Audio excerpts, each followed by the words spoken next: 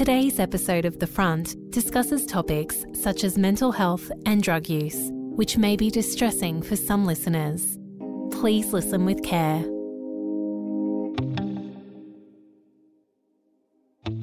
From The Australian, here's What's on the Front. I'm Claire Harvey. It's Wednesday, September 13.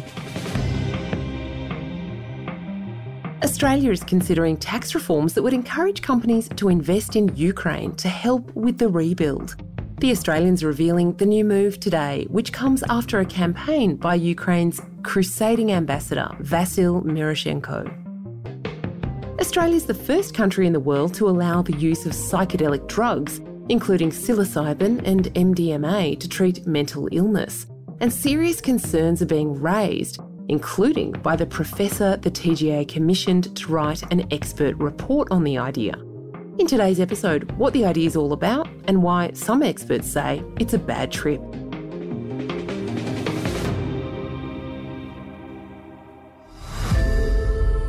Welcome to Tranquillum House. The people who come here, they come to heal. That's a scene from the TV adaptation of Liane Moriarty's novel 9 Perfect Strangers. Nicole Kidman plays the ethereal owner of a wellness retreat where some very sad people come for the centre's famous healing and restorative treatments. But things start to get weird. Have you been medicating us?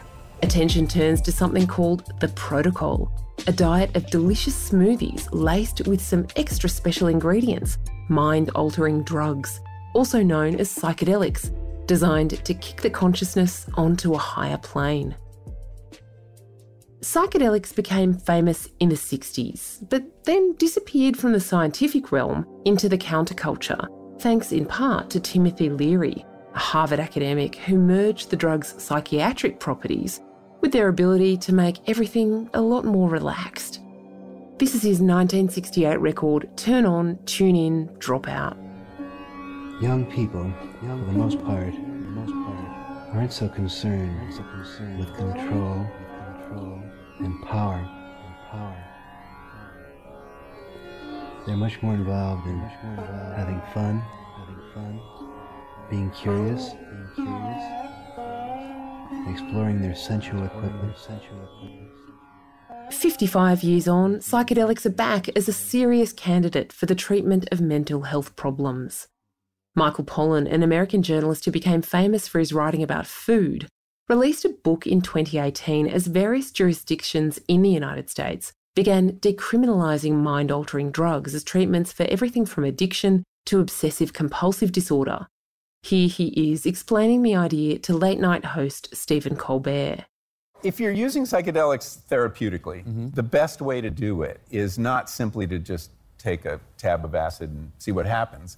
You work with a therapist, and this is someone who prepares you very carefully for what's going to happen, qualifies you, make sure you don't have any risk factors like a relative who has schizophrenia or something like that. I have a dear friend who has my same name, who, when he was in college, took what he now considers way too much. Well, the building was digesting him, and he would have flown off the planet if he hadn't held on to Jeannie Pisacani's peasant skirt for 4 hours. My friend is still waiting. Back in February, this happened. Australia has become one of the first countries to approve psychedelics for certain mental health conditions. The Therapeutic Goods Administration says these are new avenues for patients who haven't responded well to other treatments. Rules state the medication will be prescribed by authorised psychiatrists in closely monitored situations. Psilocybin is the active ingredient in magic mushrooms. Also newly approved is MDMA, better known as ecstasy. That's the one that had certain people hugging their way through clubbing weekends back in the 90s. The Therapeutic Goods Administration, which oversees the use of medications, set strict rules. Only specially approved psychiatrists can prescribe them, and only for certain conditions.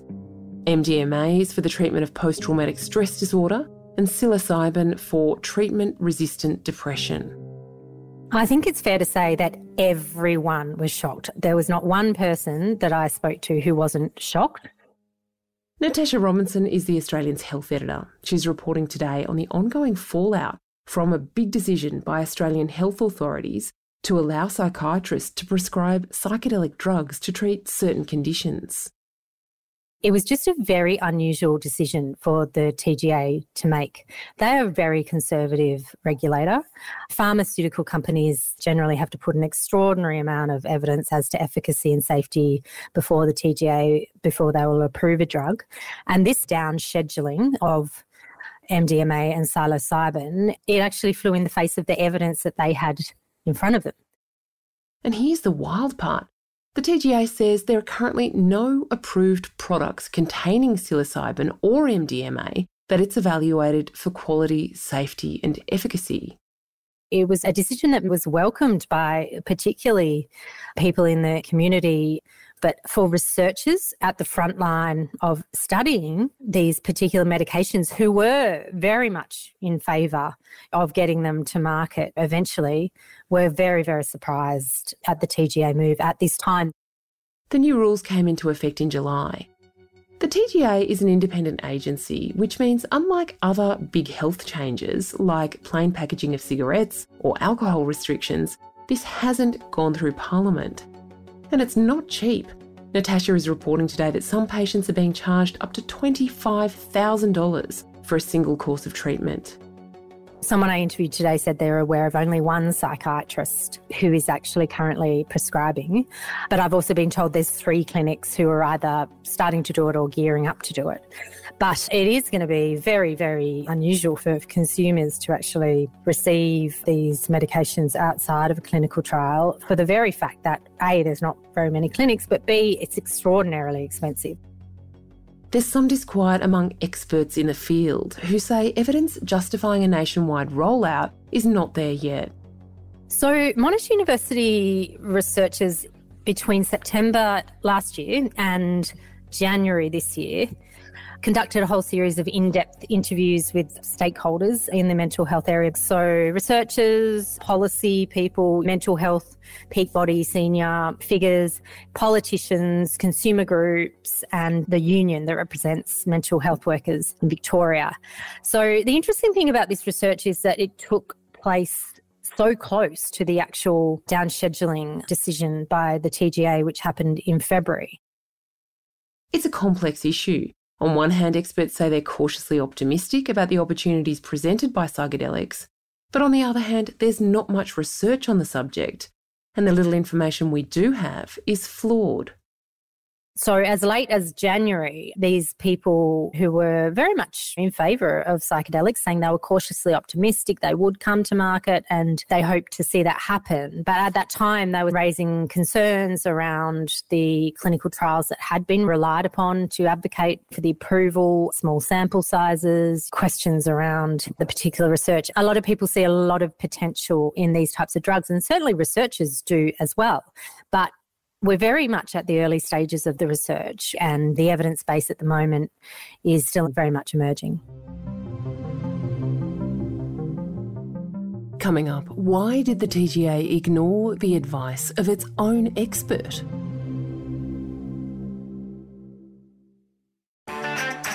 I'm Sarah Lamarquin, Editor-in-Chief of Stella and host of our podcast called Something to Talk About.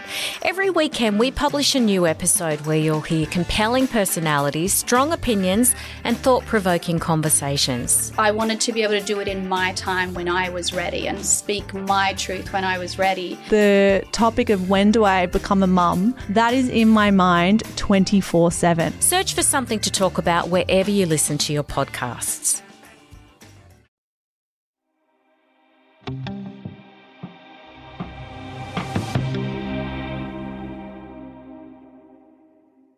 Before the TGA announced it would legalise psychedelics like psilocybin and MDMA, it commissioned Professor Steve Keisley to review the research on the subject. He confirmed that the evidence just isn't there.